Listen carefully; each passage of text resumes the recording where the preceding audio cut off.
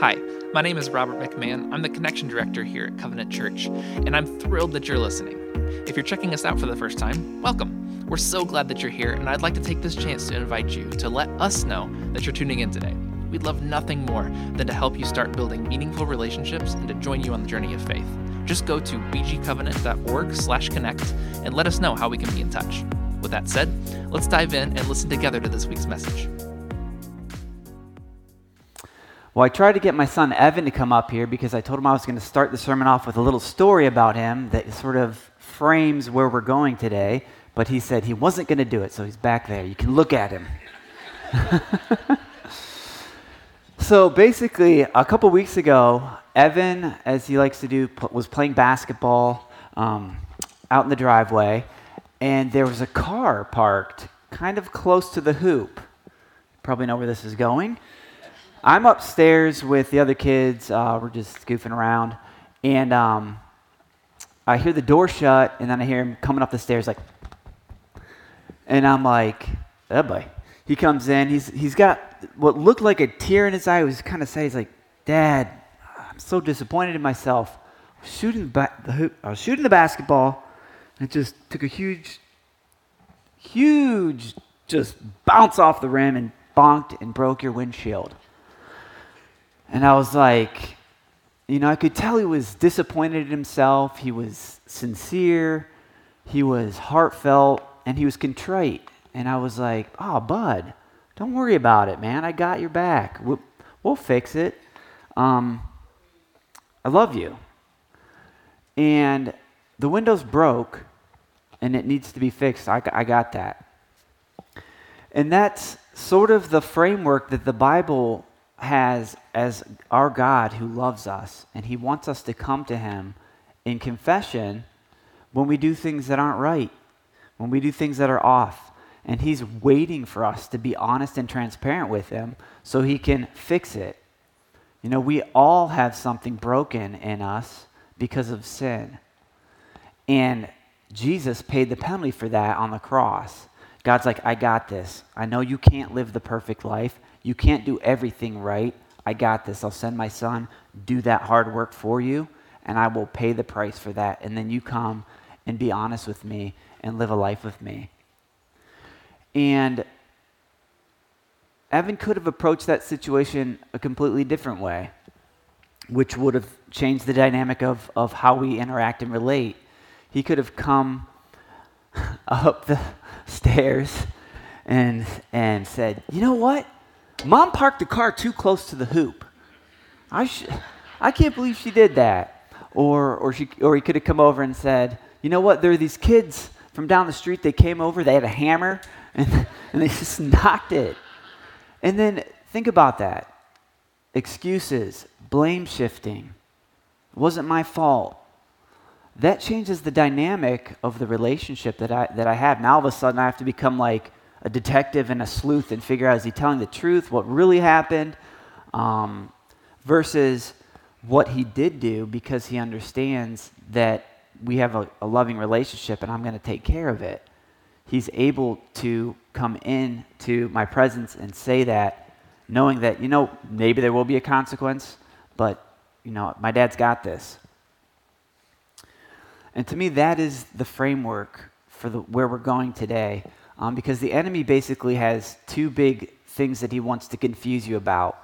Who is God and who am I? Ken says that all the time. I borrowed that from you, Ken. But who is God and who am I? And if he can confuse that and get you to think that God is some tyrant ready to just step on you, or maybe he's just aloof and he doesn't care what you do and you're just on your own, then he's got you. And if he gets you to think, who am I? Well, I'm not that bad. I'm not as bad as that person.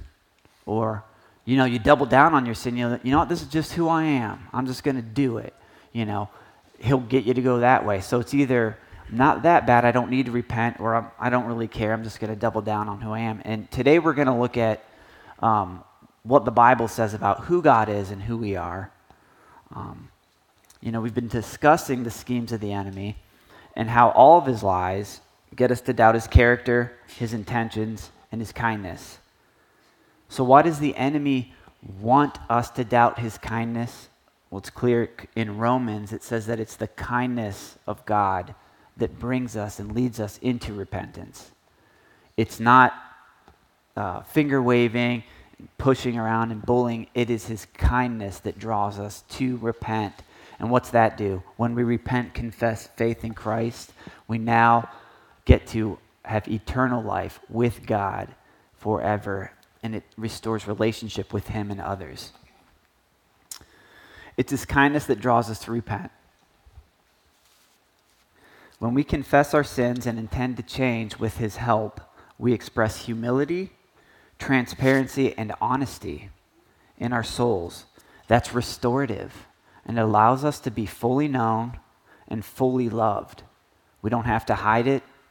We confess it. We become fully known and fully loved. I like the way Tim Keller puts it. He says, "To be loved but not known is comforting but superficial. To be known and not loved is our greatest fear. But to be fully known and truly loved is, well, a lot like being loved by God." And that's where he wants to bring us. He wants us to be fully known before him and truly loved. How do we do that? We don't hide our sinful nature. We don't pretend it's not there. We don't double down into it. We confess it before him. And the Bible says he is faithful to forgive us and to love us and bring us into relationship. So one of the lies that is common nowadays in our culture that Satan likes to use, it is tricky because it kind of sounds cool. It kind of sounds like a good thing, but like when you look at it, it's not. And he says, the lie is to be your authentic self, live your truth, never apologize. Okay? Be your authentic self. That sounds kind of cool. Like, I'm kind of into being a cool dad and soccer and coach.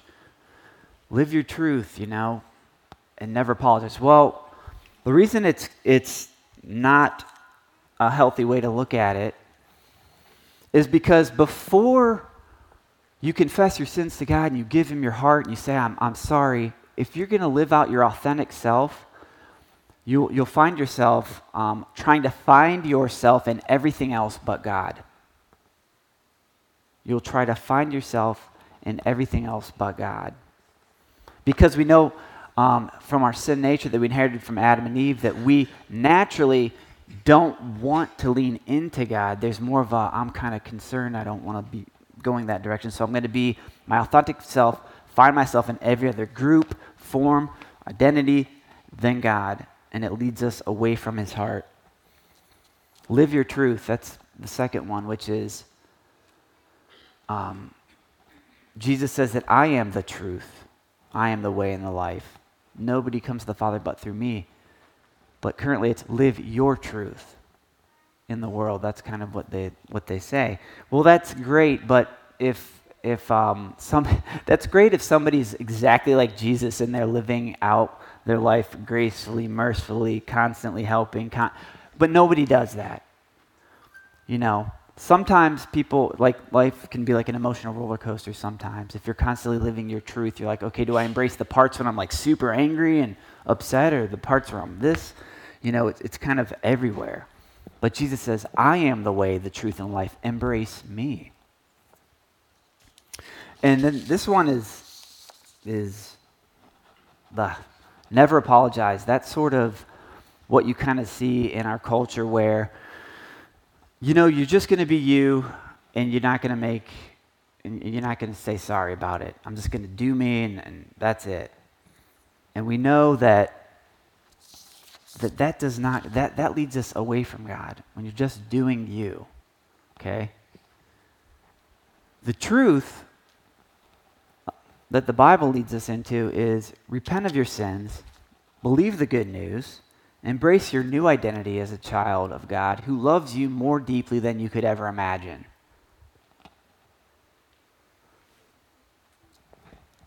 Repent of your sins, believe the good news, embrace your new identity as a child of God who loves you more deeply than you could ever imagine. And I wanted to hit on this topic of repentance because it's not talked about a lot. But in the Bible, it's clear that that's part of the life that God has for us. In Mark 1:15, it says, "The kingdom of God is near. Repent of your sins and believe the good news." Now, this is actually this is right when Jesus was starting his ministry. This is the very first kind of thing that he said. The kingdom of God is near. It's happening. It's at hand. Repent of your sins and believe the good news. In Acts, it says, "Repent and be baptized, every one of you, in the name of Jesus Christ for the forgiveness of sins, and you will receive the gift of the Holy Spirit." You'll find out that the gift of the Holy Spirit is crucial to living the Christ-filled life with power, with overcoming, with authority. And that doesn't come unless we repent of our sins, get forgiveness. And then when he gives you the Holy Spirit, he gives you his presence in you, being able to love like him. In Luke 24:46-47, it says, "There is forgiveness of sins for all who repent." Not some, all. "You are witnesses of all these things, and now I will again send the Holy Spirit, just as my Father promised." There's this awesome connection between forgiveness for those who repent and receiving the Holy Spirit to live in an empowered life to actually live out the gospel in your day-to-day. I wanted to go into Luke chapter 15 because I think this is the best chapter on describing who is God and who am I. It sets the table for what is God really like, who are we, what is going on here. It's very grounding. And I love that. I'm just going to read it there. Jesus tells three parables, three little stories. One about a lost sheep, one about a lost coin, and one about a lost son. And he tells these so geniusly to kind of describe who God is and who we are. So I'll just get into it. First, he goes into the parable of the lost sheep. It says, "Tax collectors and other notorious sinners often came to listen to Jesus teach. This made the Pharisees and teachers of religion law complain that he was associating with such sinful people, even eating with them. So Jesus told them this story. If a man has 100 sheep and one of them gets lost, what will he do? Won't he leave the 99 others in the wilderness and go to search for the one that is lost until he finds it? And when he has found it, he will joyfully carry it home on his shoulders. When he arrives, he will call together his friends and neighbors, saying, 'Rejoice with me, because I have found my lost sheep.' In the same way, there is more joy in heaven over one lost sinner who repents and returns to God than over 99 others who are righteous and haven't strayed away." Now, don't get me wrong. The 99 that are righteous and haven't strayed away get props. I mean, this little parable tells me that if you have a friend group, if you know somebody who's wandering and they've been a Christian, they follow God, they know they've been a part of your group, and they've wandered away and they're doing things are hurting them, hurting others. And you know what? When they come back and they repent, because maybe you said something to them, you brought them back, you shared something with them, when that happens, the angels rejoice. One person that comes back and says, "You know what, I'm sorry, I broke this thing." There's like a celebration in heaven. It's crazy. Literally, it says there is rejoicing in heaven. They stop what they're doing and they rejoice. He then goes on and tells the parable of the lost coin. He says, "Or suppose a woman has 10 silver coins and loses one. Won't she light a lamp and sweep the entire house and search carefully until she finds it? And when she finds it, she would call in her friends and neighbors and say, 'Rejoice with me, because I found my lost coin.' In the same way, there is joy in the presence of God's angels when even one sinner repents." What I love about this parable is that it describes how God is on the pursuit, looking for anybody that's going to be returned to him. Think about it. She lights a lamp. She's looking through all the dark crevices of the world, looking through all the little places this could happen, puts a light on it, sweeps through all the cobwebs and looking around. Where did this go? Boom. God is on the pursuit to find people who are willing to humbly repent, confess their faith in Christ. And he is on the pursuit. And he celebrates, and it says again, with repenting. In the same way, there is joy in the presence of God's angels when even one sinner repents. The angels are rejoicing. I'll tell you, there's nothing greater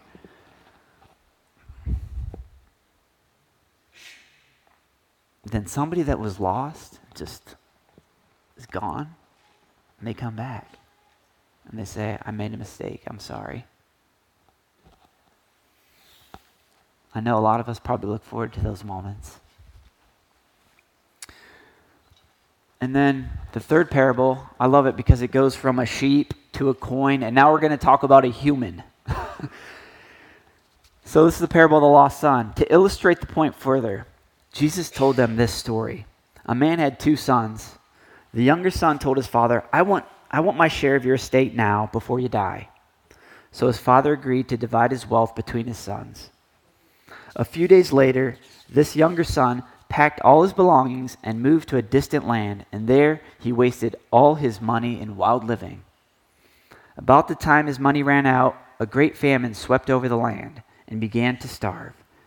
He persuaded a local farmer to hire him, and the man sent him into his field to feed the pigs.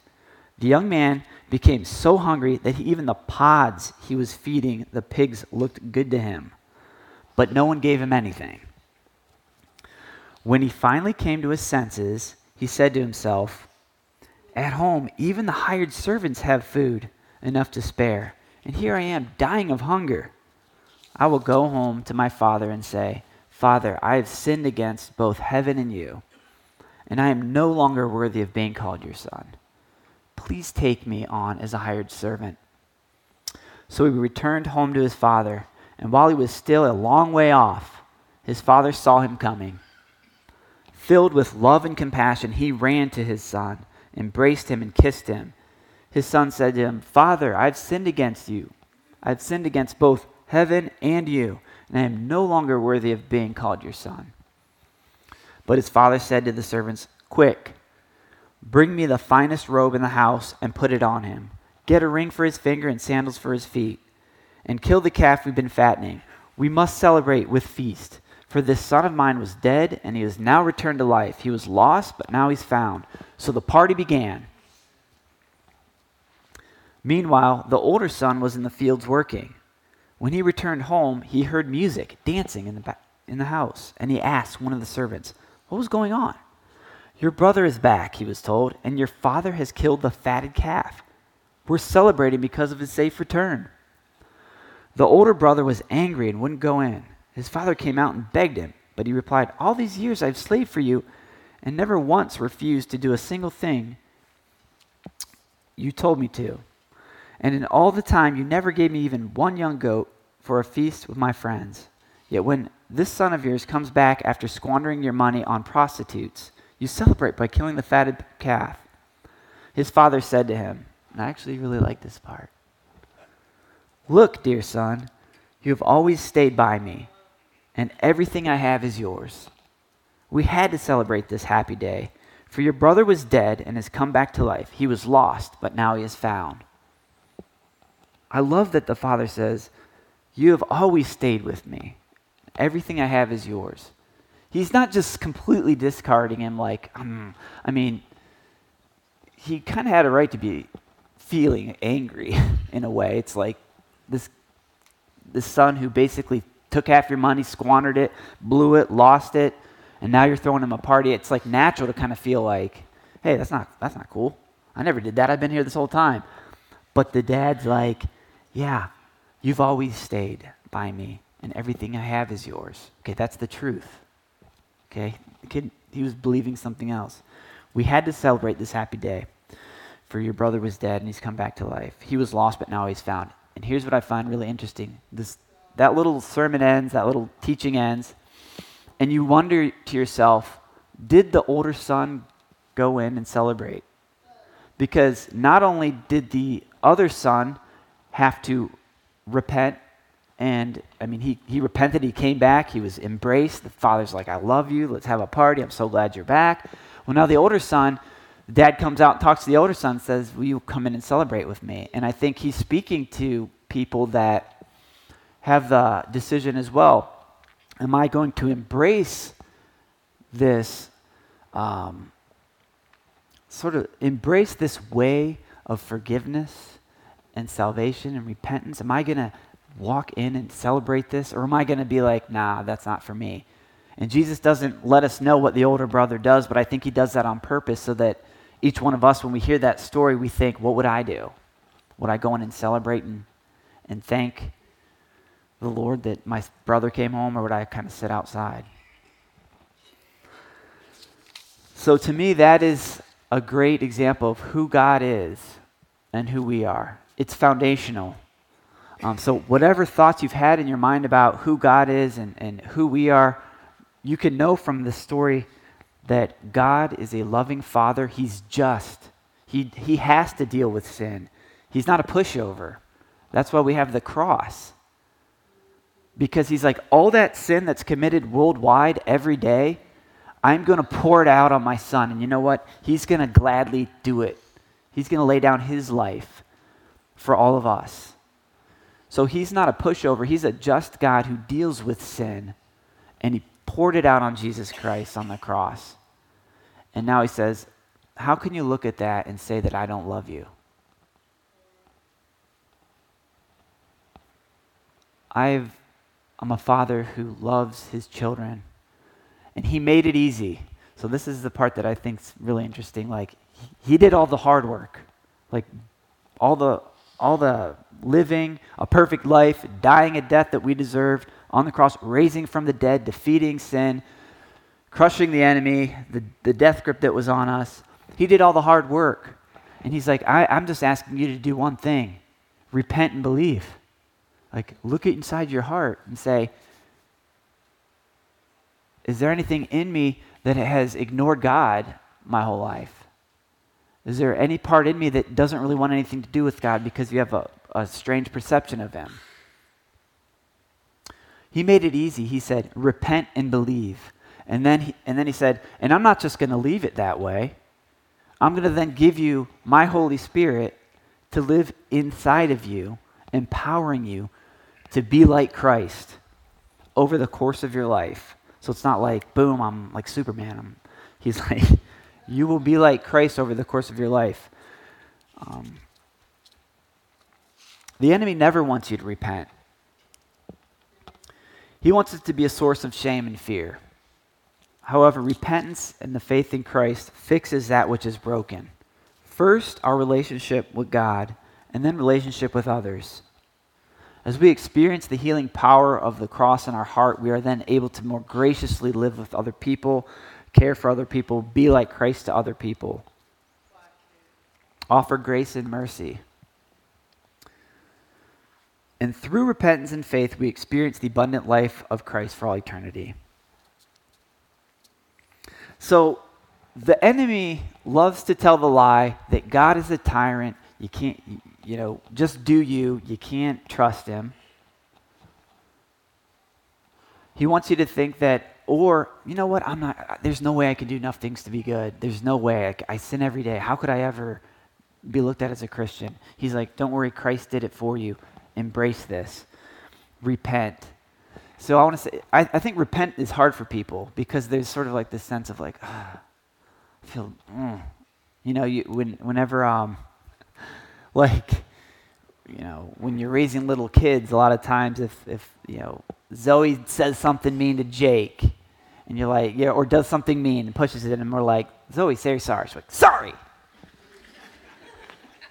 Like, it's not natural to want to like, oh man, I really screwed that up. I'm sorry. Can you forgive me? It's sort of like, as parents, you actually have to teach them to do that because it doesn't come natural to humans.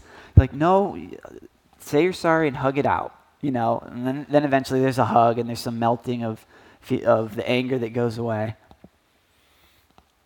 But like, that repentance is key to getting into a deeper relationship with God. examining your heart, examining your life. And it's not something that should be a source of shame, but something that's beautiful and that you should look forward to doing because you know there's a Heavenly Father that wants to put his arm around you and move you forward. So I came up with a cool acrostic to kind of remind me of what repentance does for the believer. If you want to pull that up. Pretty clever, eh? But repentance and putting your faith in Christ restores relationships with God and with others. It's the first step in saying, you know what, I fall short, but you know what, Jesus didn't, and I'm with him. And then from that, I can walk confidently with my God. I can walk confidently in relationships with others. It brings on eternal life. It says, I was dead and now I'm alive. And I always tell my kids, when you accept Christ, your eternity starts now. Like you're not waiting to die to have eternity. It's happening now. So you will never experience a time in your life when you will actually die again, because what the way the Bible describes it is, once you accept faith in Christ, your eternity starts now, and then for this earth, you fall asleep, you wake up in the next. There's not this really scary thing that goes along with that. You receive power from the Holy Spirit. I talk about this in kids' church all the time because, kids often hear things and it sounds like, behave, follow the rules, do all the right things. It's constant with kids but here's what I say. I was like, when you have a relationship with God, he will empower you to want to do the right thing. He will change your perspective from constantly looking for ways to do the wrong thing to how can I want to do the things that align with God. And I tell the kids this. I'm like, when you submit to the Spirit and you say, God, I want you to fill me with your Holy Spirit, help me want to do the right things, he will do that. It's like the power source that we need. Because if we just try to do it on our own apart from the Holy Spirit, it's just tiring. It's exhausting. You're like, we need the Holy Spirit to give us that power to want to, and he'll give it to you. I mean, he promises that. Emancipation from habitual sin. This is something Christians can do on the weekly is as you're praying and reflecting on things that God is bringing to light out of the dark crevices of your walk with him. He's bringing things into light and he's saying, you know what? I think you can stop doing that and I'm going to help you. Or, you know what, I want you to start doing this, and I'm going to help you. The key is I'm going to help you. Again, it's like he helps free us from these things that keep us down, and ultimately those sins hurt us and our relationships. He gives us a new narrative. I love this. So the new narrative is, I used to only want to know me and my legacy, and now I want to know Jesus and his legacy for me. You have a new narrative to share with the world. And as people see you walking with Christ and living it out and honoring your mom and dad right there and loving people well, it's something that's attractive to the world because we need it. We need that. We need more people that are loving well. And then that's part of our mission. That helps us, this new narrative to know Jesus, and then simply tell the world. Don't keep it hidden. And again, it's sort of one of those things where you're going to look around, you're going to see people in your life that God's given you influence over or that are interested in you, and he wants you to tell the world about Jesus, the cross, life in him, the gospel, because it's great. It's what changes the world. So with that, I'm going to go ahead and pray. And welcome the worship team back up. Or now communion. Heavenly Father, thank you so much for your goodness. God, thank you that when we come to you and confess our sins, God, that you are such a good Father, that you hug us. There's rejoicing. The angels rejoice, Lord. Thank you that you're a loving Father who spared no expense to save us. When we look in the eyes of Jesus, on the cross with his arms wide open. He says, forgive them, for they don't know what they're doing. God, we thank you that your love is so deep and so good. God, that we can come boldly to the throne room and talk to you daily. God, thank you for the ability and the gift to repent and then to be transformed and changed. In Jesus' name, amen.